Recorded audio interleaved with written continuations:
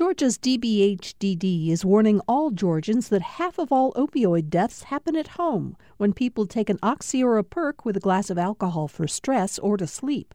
Learn more about protecting families from opioid overdoses at opioidresponse.info.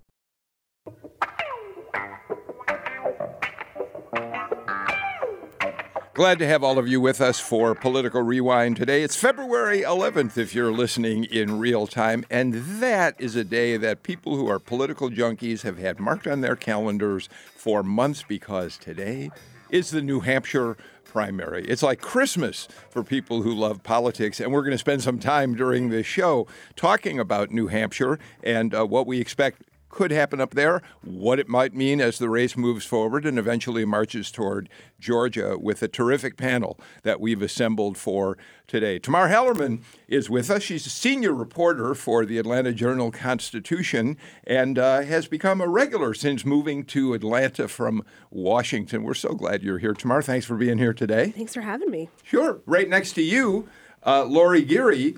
Lori, the former political reporter for WSB-TV in Atlanta, a station that became known for coverage of politics. And Lori, you sure spent your time in New Hampshire as political reporter at Channel 2. Well, I had big shoes to fill, Bill. Yeah, well, you more than filled them, Lori. Lori followed me in that job. But Lori now, in addition to the communications firm that she has, Lori Geary Media, is that? Yes, also is the host of the weekly show Georgia Gang on Fox 5, WAGA, Sunday mornings at 8:30. That's correct. You know, Lori, I was just thinking about that show.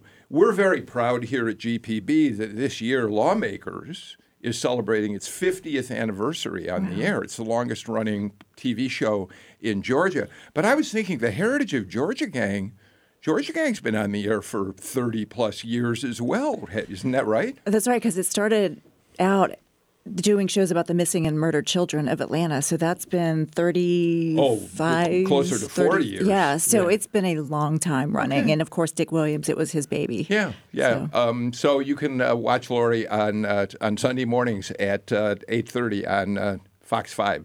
We're also joined today by Edward Lindsay, former state representative for Atlanta, and now a partner at the world's largest law firm, Denton's. How are you, Edward? I'm doing great. Always happy to be here. Yeah. Fun group Yeah, today. It's fun to have you with us today. And Buddy Darden, former Democratic congressman from Georgia, 7th District, back in the days when that district, we said it before, sprawled from virtually the Chattahoochee River to almost the state of Tennessee. To the Chattanooga city limits. Yeah. And a former state legislator, That's backed right. by popular demand. You know what? I never mentioned that you served in the state legislature, and even before that, were district attorney in Cobb County. That's correct. Yeah, that's right. First district attorney, then state legislature. That's correct. All right, fine. All right, everybody. We're going to talk New Hampshire. We'll get to that in a couple minutes. But let's look at some state news before we get there. We're all paying, I think, pretty close attention to the way in which this battle between Kelly Loeffler, the appointed member of the U.S. Senate, appointed by Brian Kemp, is beginning to do battle with Doug Collins, who's jumped into the race. And the intensity of this battle has, I guess is not surprising, Tamar. It's picked up very, very quickly. It's gotten very aggressive. And why don't we start by doing this? Let me, if I can, let's play a spot that the Club for Growth has been particularly involved in this as a surrogate for Kelly Loeffler. And they've been on the warpath already, attacking Doug Collins. Here's a spot they just literally dropped in the last day. Borrow, print, spend again and again and again. Year after year, it's the same song and dance from D.C. politicians, like Congressman Doug Collins. Collins voted to raise the debt ceiling, back nearly $400 billion in new spending, even voted to preserve taxpayer funding for the San Francisco Opera. Music to the ears of Nancy Pelosi. Tell Collins, tear up D.C.'s credit card. Co-sponsor House Resolution 149, recognizing debt as a threat to our security. So if you're listening to that, you'll see it eventually in some digital form or on TV. We see a picture of Alexandria Ocasio-Cortez, who is, I believe, Tamar, the devil incarnate. At least in these ads, apparently. She's dancing in the ad. We, of course, see Speaker Nancy Pelosi ripping up the president's State of the Union You know what speech. kind of interview I want to see is somebody who does Photoshop for all of these groups, who gets to Photoshop pictures of people like Doug Collins next to Nancy Pelosi, next to AOC. There must be some great stories there.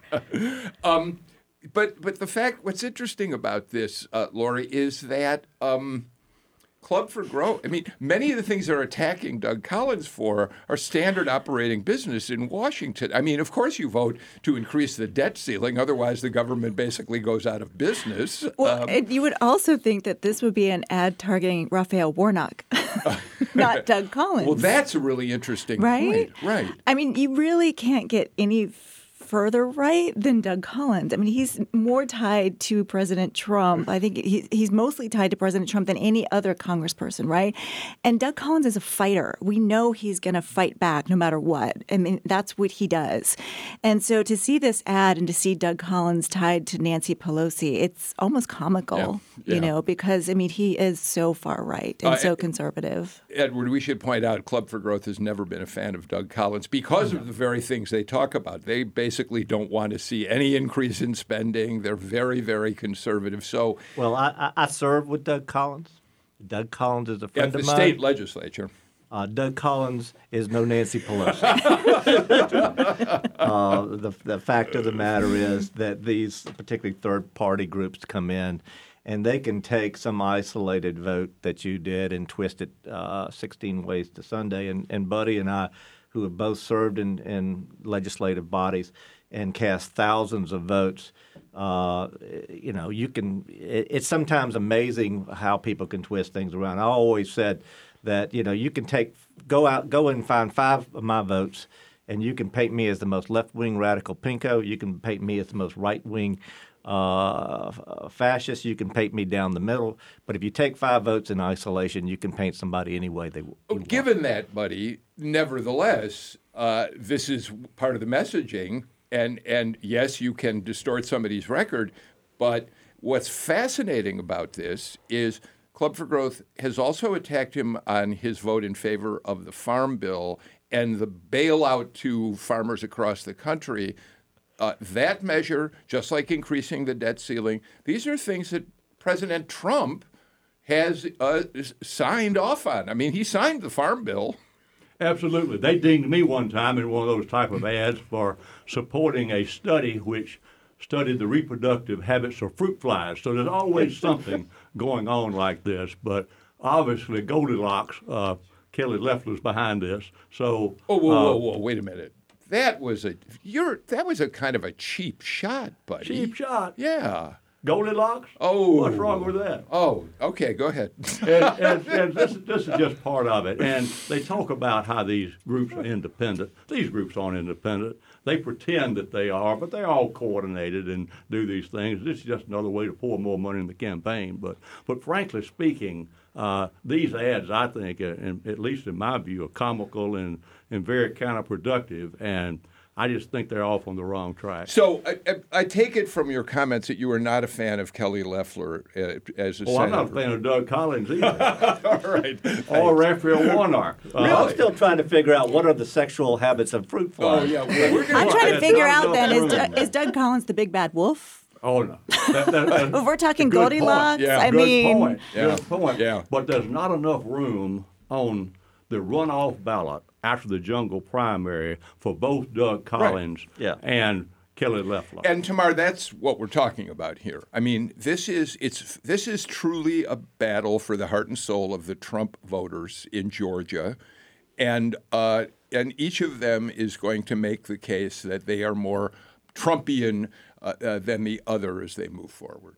Yeah, there's 2 points I want to make on this ad to kind of put it into context. The first is kind of the Club for Growth and where they've come from the last couple of years. And a lot of these votes that they're dinging Doug Collins for are things that are very standard operating procedure in Washington. You need to pass a budget to keep the government open. You know, a farm bill is something you do about twice a decade. Raising the debt ceiling is something you need to keep the country going. Until about 10, 20 years ago, these bills passed no problem. They were standing operating procedures. It was groups like the Club that started that have made them such a big deal, that have turned forced a lot of Republican legislators, I think, to take more conservative stances on that. You see members like Jody Heiss now who rarely vote for bills like this, which 10 years ago I think would have been a real problem. Yeah. Well, keep in mind, to take one step further, not only are they oftentimes bills that got passed with no controversy, they're bills that are very important to the people of Georgia.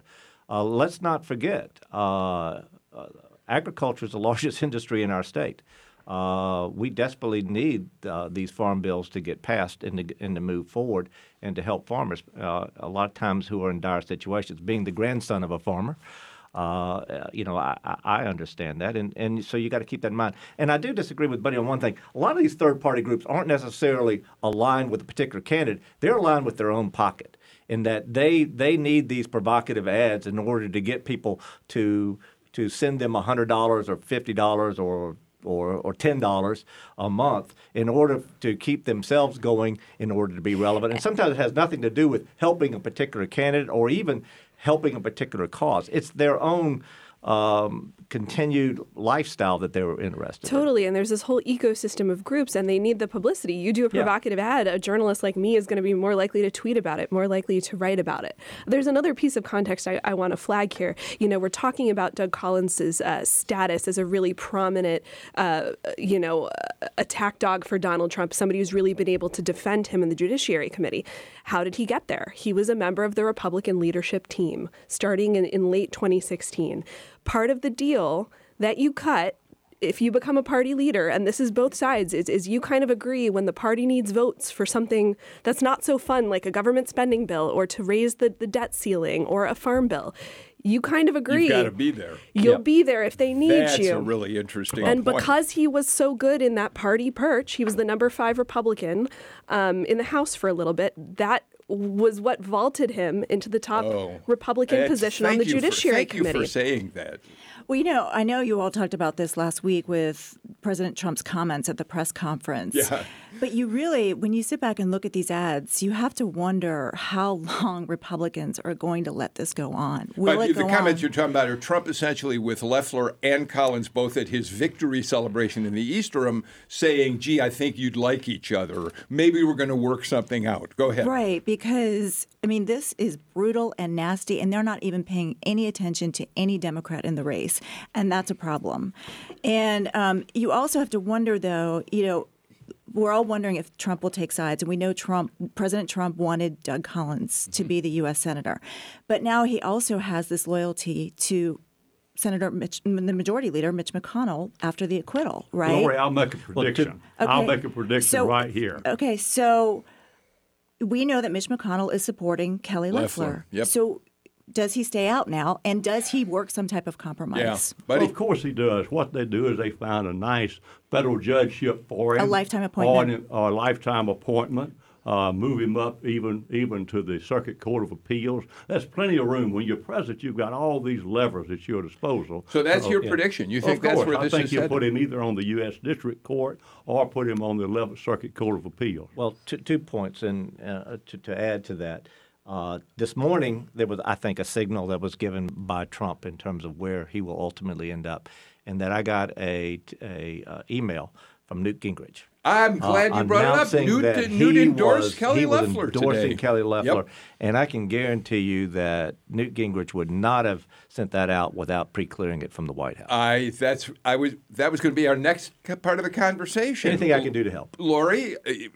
An endorsement from Gingrich, who has, of course, stood strongly by President Trump, may very well be a signal that to Doug Collins, look elsewhere, buddy. We'll figure it out. Well, I Whose think wife is ambassador to the Yes, Vatican. to the right, Vatican. and I might think add. in your own party, you can never underestimate the power of a sitting incumbency, right? Yeah. I mean, she's now the U.S. senator. She's the incumbent. Yeah, Tamara, it's going to be fascinating to watch this play out. So we will. The Newt Gingrich endorsement today being the latest sign. I'm going to cross over to the other side of this race, the Democratic side of the race, and point out that Raphael Warnock, now only in the race for a matter of weeks, is already scooping up endorsements, the most prominent of whom is Jason Carter, the grandson of Jimmy Carter, the 2014 Democratic gubernatorial candidate. It strikes me, and Stacey Abrams has now started sending out emails. I bet everybody in this studio is getting them, saying the most recent one yesterday was, "We can win with Raphael Warnock." But in the same way that we're not that the Republicans aren't coalescing completely around Loeffler, there's still some maneuvering going on the Democratic side of that race. At the same time, Warnock now basically has the party apparatus behind him, not only in Atlanta, where you have folks like Stacey Abrams, but in D.C., where he has the Democratic Senatorial Campaign Committee, which is typically only backing incumbents. So Democrats came into this knowing this is a jungle election. There's a lot of peril if this race goes into a runoff. Democrats historically don't do well here in Georgia, so they kind of knew that they had to try and clear the field as much as they could for their candidate, and that's what they're trying to do. But This keep is in the mind, Abrams play here. Yeah. This is the Stacey Abrams play, which put Warnock in front of the DSCC because there was a lot of back and forth about who would get the DSCC endorsement. I called them, by the way, on behalf of Michael Thurman. I thought he would have been a much, much stronger candidate. In fact, as I told the DSCC, I've heard both Warnock and Michael Thurman preach, and Michael Thurman's a better preacher. well, I will say this, however, a lot of folks, particularly in this room and elsewhere, sometimes we get Atlanta-centric. The Democrats also have a damn fine other candidate running named Ed Tarver, who I served with in the General Assembly. Yeah, he this week did file his paperwork. A former state senator, former U.S. attorney in the Southern District, who did a very good job and has built a network down in that area. So I think a lot of folks in Atlanta tend to sort of want to think only about folks coming out of Atlanta. But Ed Tarver is going to be a player. He's, like I said, he's a very serious-minded public servant and should not be dismissed. I think it's more not as much Atlanta-centric as it is Stacey Abrams-centric. Yeah. I think once we saw, her coming out and favoring Raphael Warnock because she's got the money behind her, she has the network behind her, she has D.C. behind her, she has the country behind her. I mean, let's be real. So Lori, did you want to? Okay, I apologize if I interrupted you. So I think we just saw something really interesting right in this studio in terms of Democrats and where they all stand. And in what Buddy Darden a few minutes ago made it clear he's not standing with Raphael Warnock right now. And I suspect, and then we'll let him respond, but this goes back to the gubernatorial primary. This goes back to the contingent that we're backing, like Buddy, Stacey Evans. It did not align with Stacey Abrams. So let's talk about Buddy and his presence and that faction of the party. Well, we're seeing this play out really in national politics too, right? We're seeing kind of the more centrist Democrats. Stacey Abrams will argue that she really did run on kind of kitchen table issues, but she really did run left of Jason Carter, Michelle Nuns of the world. So I think it's a generational effect too. Yeah. But Michael Thurman surely is a more moderate candidate than Raphael Warnock. Yeah, but Buddy, you would say, I mean, you should talk about that, but you would say that this does go back to the very beginning stages of both Stacey's gubernatorial efforts, and where you, Roy Barnes, and a few other what I call yellow dog Democrats, where you aligned yourselves. And I think your ongoing concern about the Democratic Party not being able to win elections if it's too liberal. Yes, and that is a concern of me, but I also want to say that Edward pointed out something very important, and that is Ed Tarver can be a factor here as well. I think it's got to settle in yet, and it's a little early, but what people like me who consider themselves centrist, but yellow dog Democrats, don't like being told, this is your candidate, and you're going to be with him, and this is the end of the world. So That's kind of where we are. I like to see the process be a little more open and a little more moderate. Tamara, Buddy is not the only Democrat who's been in this studio in the last week and said, prominent Democrats too, we're not there for Raphael Warnock at this point. And the common thread has been, we need Michael Thurmond in this race. And by the way, Michael will be on the show on Friday. Oh, We'll be We listening. maybe should ask him. But anyhow, but the point is, there is still some unsettled feeling about Warnock, partly over his philosophy of politics. And there's also this question as to the record he's established as a preacher. If you're a Republican or a Democratic opponent who really wants to go after him, you've got years of sermons to unpack that may find some things. and all his future Sunday sermons that all of us can go to every week and pick through his words and see, is that a campaign statement? Yeah. And the IRS will be watching too. Yeah. Real quickly, before we take a break and then turn to other politics, Lori, I don't know what it's like on Georgia Gang, but Senate race number 2, as we've been calling it, has become so dynamic in so many ways. The impeachment, now the primary starting up. Senate race number 1, the David Perdue race, has just really become invisible. We don't talk about it much at all on the Georgia Gang, and I feel for the Democratic candidates in that race because they're just probably chomping at the bit for attention and money. And I think it's really hard for them to raise money right now because there's no attention being played on that race. But is that going to – we know that Tomlinson's had some trouble raising money. Ossoff's done better than the others, but he's still – I mean, David Perdue is in a league of all himself. Of course, he's the incumbent. Will that change once the Democrats choose a nominee in that Senate race? Will the money start flowing in big numbers? I believe it will. I need to, of course, be quite frank with you. I'm all in with Tomlinson because I think she represents the best chance. Well, she's got all the endorsements. And she's got all the of the endorsements, and she will raise the money. This is not an auction, and I really don't think whoever runs against David Perdue will have anything like the money. But I think once you reach a certain amount of money, you reach the point of diminishing returns. And in my opinion, and I've said this many times with all deference to my colleagues here, most political money is wasted. And so once you have a certain amount, once you go beyond that, then it becomes something for the consultants and the people with a new product and other things to do. So we will have enough money for our Democratic nominee in race number 1. I think the issue is incumbency because Perdue has become the person that he ran against 6 years ago. I think overall, in the observation, kind of the big picture, I think when we look at these races and we see who wins, will this be about the money or will this be about where Georgia is? Is it blue? Is it red? Is it purple?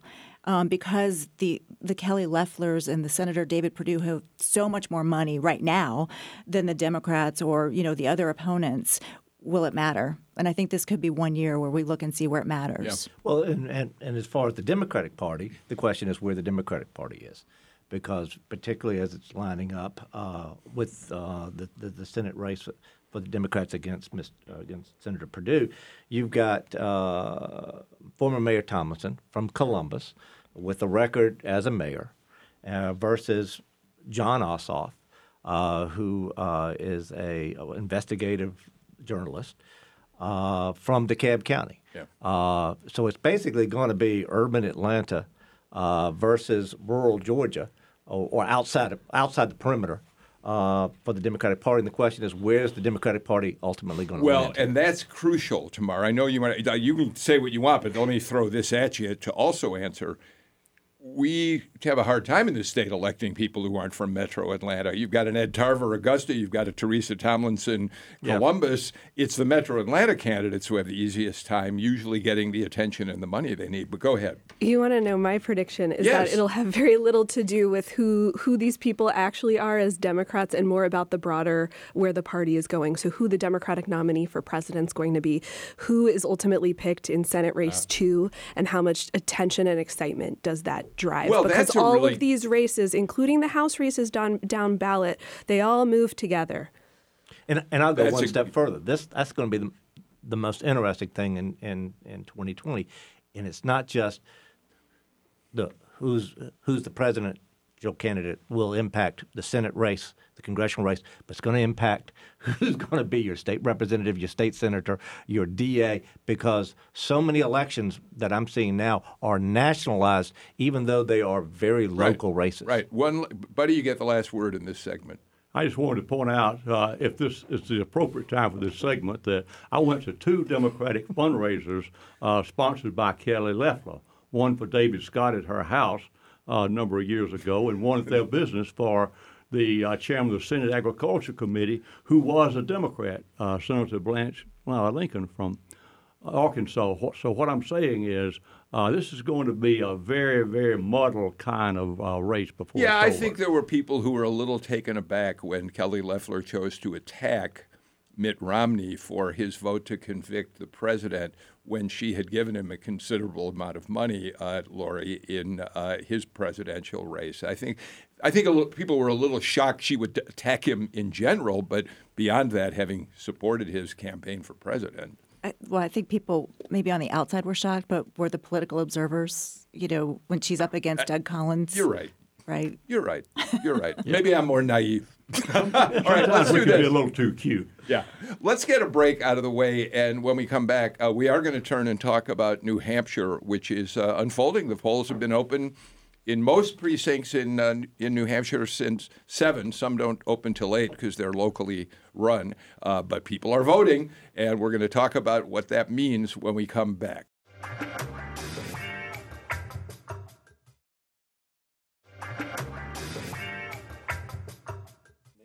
We're back on Political Rewind. It went nuts. See, Lindsay is just talking. Sorry. I get no respect in this room. Would you take control of this show? I'll do my best. Please. I'll behave. Before we talk about New Hampshire, I just want to, and you're the perfect group to have here today, especially I think you, Buddy, but probably you too, Edward. I want to make note of the fact that we lost one of the Georgia Republican Party's kind of most remarkable forces back in the late 80s, the 90s. Dot Burns died yesterday down at St. Simon Island where she'd been living. She happens to be the mother-in-law of Eric Tannenblatt, our frequent panelist. Dot Pageant was a Republican when being a Republican in Georgia, Buddy, wasn't cool. That's right. Dot Burns. So sorry. Dot Burns was a real deal.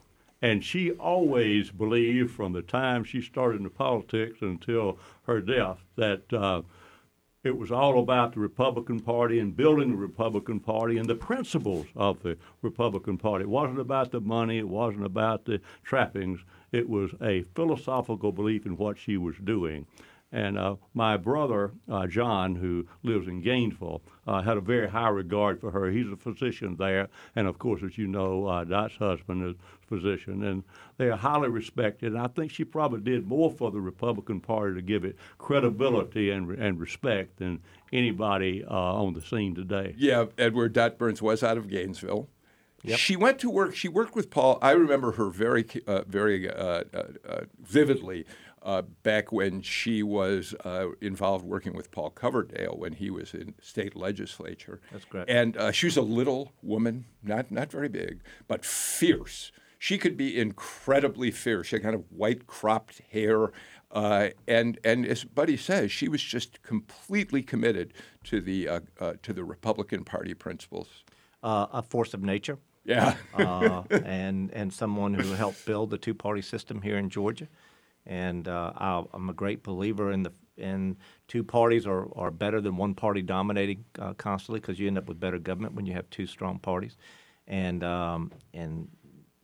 we will all miss her. One personal note is that back in those days when Paul Coverdale used to love having Saturday morning news conferences because he figured he'd get on TV on a Saturday night when there wasn't much news he believed happening. And one of my fondest personal memories about Dot is that I used to bring my son to Paul Coverdale's Saturday morning news conferences when he was 4 years old or whatever. And as fierce as she was and as steely as she could be in dealing with a lot of people, I have such vivid memories of how sweet she was in taking my son in hand and talking with him and entertaining him while the grown-ups in the room were dealing with politics. So I just wanted to say a few words, and I'm glad you joined me in that. An absolute class act. Yeah. So our condolences go out to Eric and to his wife Mary on the loss of a remarkable public figure, but also obviously a remarkable family woman. All right, let's talk politics. Tamar, so here we go. It's New Hampshire Day. I'm going to just go over, and I know these figures are familiar to those of you in the studio, but let me set it up. And let me start by saying, this is the day, Tamar, when normally we think, oh, thank goodness, New Hampshire is going to begin the winnowing of the field. We see no indication of any sort that that's going to happen today. So let's just look quickly at where we stand. Quinnipiac released a poll yesterday. Their polling is kind of one of the gold standard polls out there. And this is what they found after the weekend of polling. They put, as most polling does now, Bernie Sanders out front, 25% of the vote. Biden, 17%. Well, this is national, I should say. I'm sorry. This is the national polling. Bernie out front at 25. Biden in second place at 17. But then we've got Pete Buttigieg right on his heels. And amazingly enough, all of a sudden, Michael Bloomberg is up there in third place. But in New Hampshire specifically, it's Bernie Sanders is the one who everybody says you've got to beat. He's out front. Yeah, and he's from the neighboring state of Vermont, so people are very familiar with him in New Hampshire. He did really, really well there in 2016 over Hillary Clinton. And the reason why you mentioned how normally we have such a great picture of what's going to happen in New Hampshire is usually the Iowa results are a little more conclusive. Yeah. And the results were so muddied last week. And we're only just now seeing, Pete Buttigieg might have gotten more delegates in Iowa, but Bernie Sanders might have gotten more votes. And so everyone is declaring that they're a winner. And it seems like there are at least 5 or 6 candidates who still are going to make it through these next couple weeks. So then you have a front runner like Joe Biden, who's really downplaying how he'll do in New Hampshire and saying, no, wait and see how I do in South Carolina and Nevada, where there are more voters of color, where it looks more like Georgia and the rest of America, and you'll see me come back. In some ways, Lori, it strikes me that it's the trend lines in New Hampshire specifically now that are most interesting to keep our eye on today. Buttigieg has had an extraordinary rise since Iowa, where he came in first, arguably.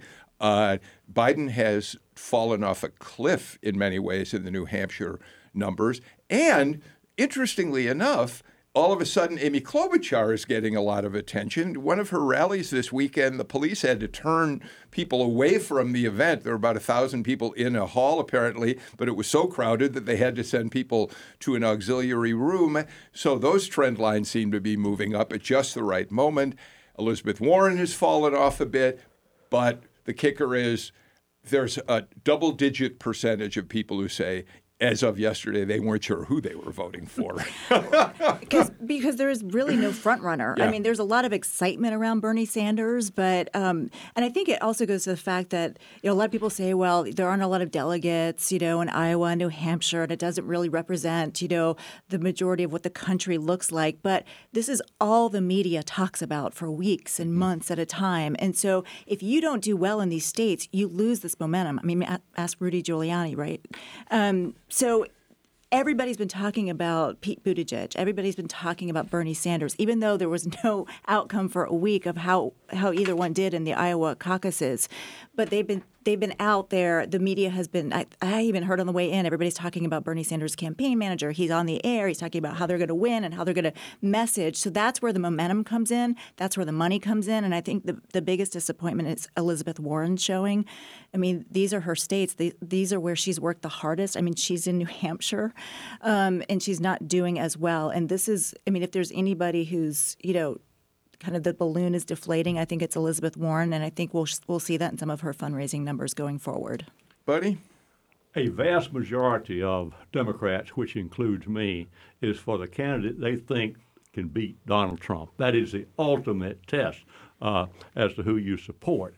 And in my view, Pete Buttigieg and Bernie Sanders are not electable against Donald Trump. Now, I served in the House of Representatives with Bernie Sanders, and he's hard to love. Elizabeth Warren comes across as a woman who comes in and wants to speak to the manager always. And what we have here is people, I think, kind of like me, sitting back to say what's going to happen here. And Michael Bloomberg is moving up, too. You saw that by a few indications in New Hampshire. Plus, his partner of many years, Diana Taylor, is going to be here at an event, fundraising event, this Thursday. So you've got the Bloomberg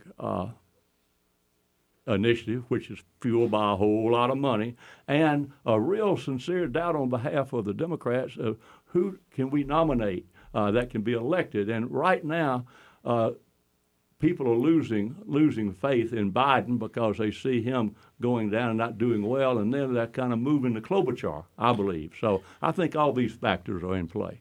If I can step back a little bit sort of and look at New Hampshire historically, its role has never really been picking whoever the nominee is for a respective party. I mean, it's never really been a very good indicator of that. But what it has historically always been is a winnowing of the field. It's to show who coming out of New Hampshire should be considered viable and who's not.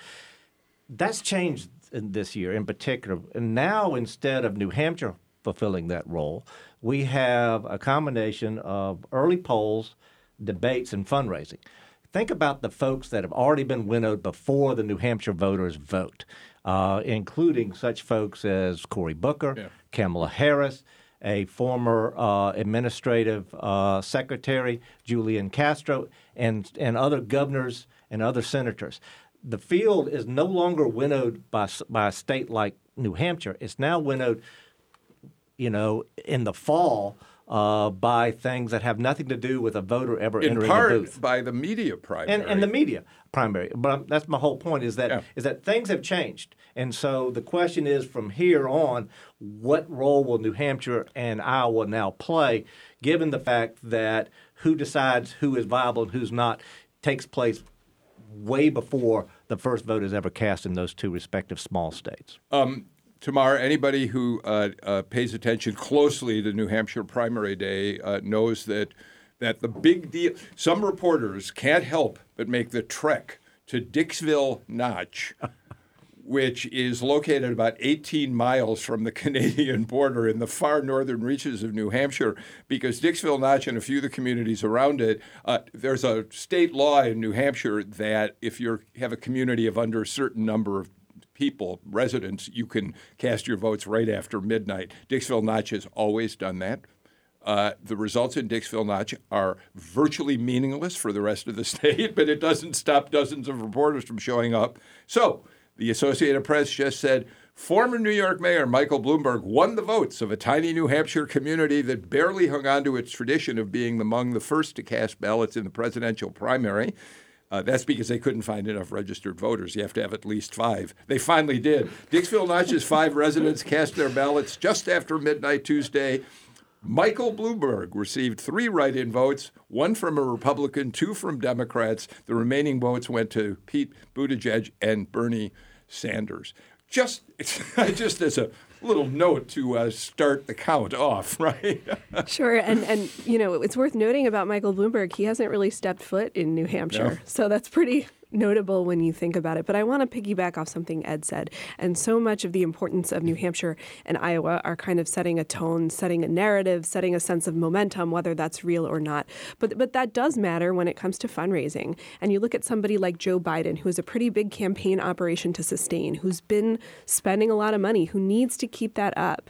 And so if you're coming out weak from these results, you're coming in 5th in New Hampshire, that makes it a lot harder to keep fundraising and showing, hey, I am still the most elected candidate against the most electable guy against somebody like Donald Trump. And that's the challenge that Joe Biden's going to face. So, Lori, one of the reasons it's valuable for us, I think, particularly to look at what Joe Biden's fate could be, is that he's won the support of so many Georgia elected officials. I mean, he is by far the choice of everybody from the mayor of Atlanta to any number of state legislators and others. And he appears to be vying for fourth or maybe even fifth place in New Hampshire. But I think that you cannot discount the importance of the minority vote, and it hasn't been tested yet. Absolutely. It will not be tested until we get to South Carolina. And I think that's where Pete Buttigieg will struggle. I think it's where Michael Bloomberg will struggle. There's been a leaked tape today about the stop and frisk and comments that he has said, which would be very damaging in the African-American community. So I think we'll have a better handle perhaps after South Carolina. And I think if you think back, back to 1992 with Bill Clinton, he didn't win a lot of states, right? Early on. Right. And so, and I think, gosh, we don't even know we're not even close to a front runner right now. So I think we really have to see where the majority of the party will end up, especially minority voters. Although it is worth noting, Buddy, that this Quinnipiac national poll does show Joe Biden dropping 22% of his African-American support across the country since Iowa. That is startling for him.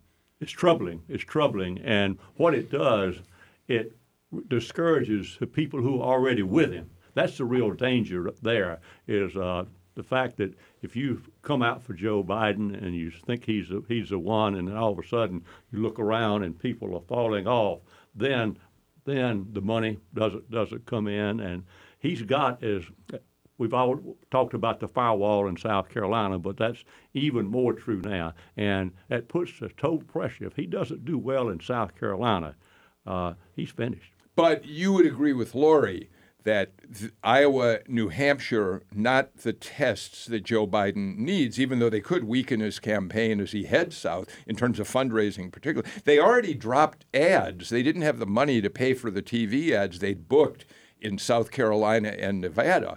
So the money is going to be an issue no matter what. Well, I think more than ever before, especially by the results we saw in Iowa and now what we're seeing in New Hampshire, I think these two states are becoming irrelevant. And I would be surprised if there's another Iowa caucus in 4 years like we had this time, because the states have changed. They're all lily white. They're not representative of the United States in general. And I think the DNC needs to step in and change the program. And I think the same is true for New Hampshire. I'll be real surprised if New Hampshire continues to hold its coveted place as the first primary in 4 years. Given the changing demographics of this country and given the changing demographics of the center of the Democratic Party. Getting back to the issue of Biden that you raised, the question is, and we'll discover it in South Carolina, is he a wizened veteran who could come out scarred but strong out of New Hampshire, or did he have a glass jaw? And it turns out he just doesn't have what it takes, and we'll find that out, I guess, in 18 days from now. But I will also tell folks this: is right now, I think around this table we can come up with reasons why just about everyone who is now still in the game in the Democratic primary can't possibly get the nomination. Yeah. But one of them will. Yeah. And the question is, given whatever negative they may have, and each of them has a significant negative, which one can pierce through that negative part of their background and seize control? And that's what we're still waiting to see between now and Super Tuesday, when the folks here in Georgia and elsewhere start voting. Yeah, before I take a break, Tom Faustino sent me a headline from Politico. They just moved it. It's apropos of our conversation tomorrow. This Democratic field is so flawed that even Biden still has a chance. I assume that's an op-ed piece. I haven't had a chance to look at. Oh, Ryan Liz. That was a Ryan Liz's story. I mean, Ryan Liz is a very careful, close observer of politics. Lori Geary said something interesting about Clinton in '92, because one of the things we're going to watch tonight, Lori, is the spin that each campaign puts on whatever their numbers are. And I think we could argue that every single one, well, maybe not everyone, but most of these candidates tonight is going to be able to find a rationale for continuing to Nevada and then South Carolina. So the spin will be fascinating. In '92, when Clinton finished second in New Hampshire, after the Jennifer Flowers scandal had hit him hard, he came to Georgia the very next day. So I was brought in late on the night of the New Hampshire results to do a one-on-one interview with Clinton. And on the way into that interview, one of his campaign press people turned to me and said, and this was before it became public, I wasn't the only one, other reporters have been given this line too, certainly, turned to me and said, come on, let's go see Governor Clinton. You know, this proves he's really the comeback kid. And that line stuck with him throughout that entire campaign. So we'll watch the spin tonight at the end of the evening. Let's get our final break of the show out of the way and come back and talk more about politics on Political Rewind.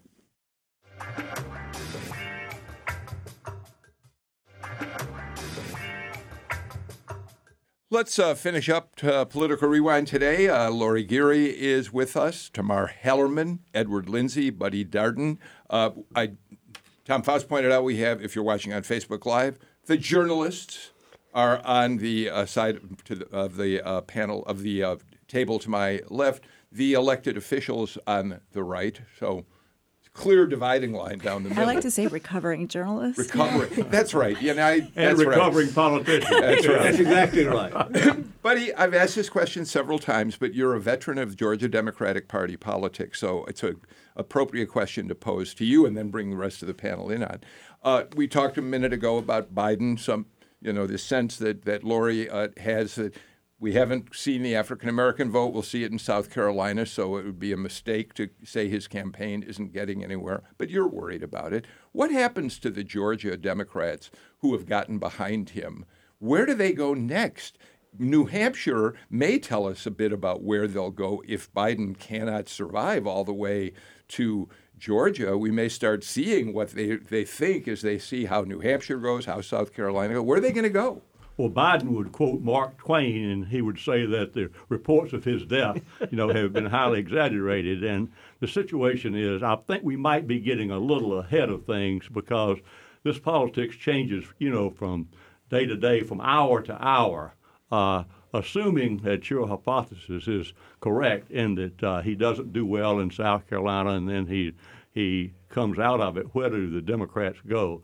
I would say Klobuchar would be a reasonable choice. However, I've been very surprised at the enthusiasm and support that I've seen cropping up for Bloomberg. Now, it's not spontaneous. It's well-fueled.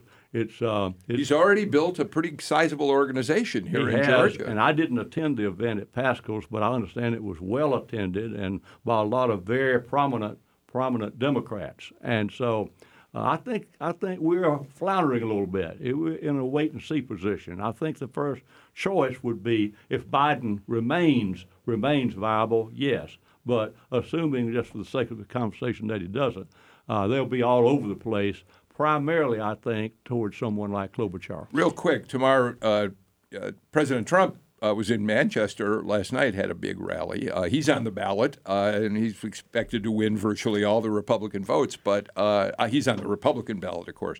But one of the things he said last night was he encouraged people who support him to choose who they think is the weakest Democrat, would be the weakest against him, and go and vote for them, which, if you can do under certain circumstances in New Hampshire, we won't get into the complications of it, but people can cross party lines, or independents can vote either way. I've never heard a candidate, her or himself, actually encourage people to do that, and it usually doesn't work no matter who's saying it. Because I remember hearing echoes of that in 2016 where Democrats were saying vote for Donald Trump because he's not the electable one. So be that's careful, how well that works. what you tell people. Right. Yeah. Well, we have a Georgia tradition with that because a lot of Republicans back in 1966 went and voted in the Democratic primary for a guy named Lester Maddox, who couldn't possibly beat Bo Calloway. And next thing we did, we ended up with Lester Maddox. But to also sort of pivot back to 2020 and the primaries, keep in mind it's all about delegates at this point. And while we focus on South Carolina and Georgia, the primaries, a big primary on Super Tuesday now is California. And I was reading yesterday about the two organizations that are working the hardest on the ground in California are Mayor Bloomberg and Bernie Sanders. Yeah. Lori, we should put everything in perspective. New Hampshire today, on the Democratic side, will end up apportioning 24 delegates to the Democratic convention. By contrast, when Georgia votes on March 24th, there will be 105 delegates at stake. So just to put it all in perspective. That's what I said. It's still very early. I know that, people watch the CNNs, the MSNBCs, the Fox Newses, and they think, oh, my gosh, this is it. But there's still a long way to go. Buddy, you want to get the last word in? I want to get the last word in and say that Edward is eminently correct, because whenever you try to get involved in other people's politics, it always backfires, and we can thank the Republicans for bringing us Lessons Matter in 1966. So, and there have been other examples on both sides, by the way. So, I would think that's not a very wise thing to do by the president. All right, we are going to be watching tonight closely. Everybody, you all stay up late for this? No. Buddy says no way. I watch Perry Mason. I do. I get a bowl of popcorn, and I'm in. I'm all in. I can't help it. Political junkies. I'm with you. I'm with you, Lori Geary. And you don't have to worry anymore because your portfolio is so much larger than politics now. I can pick and choose issues to write about as I see fit. Pretty nice. All right. We are completely out of time for today's show. I really appreciate everybody being with us for Political Rewind. We'll, of course, be back here tomorrow. Well, you can listen if you only heard part of the show at 9. We're back on the air at 2. Tomorrow morning at 9, we've got a panel of analysts who are going to come in and talk with us about what happened in New Hampshire, what it may mean moving forward. So I hope you don't miss that show. And, of course, you can always listen to our podcast. You can listen to us online at politicsgpb.org. I mean, there's all sorts of ways you can get Political Rewind, and I hope you do. I'm Bill Nigut. See you later.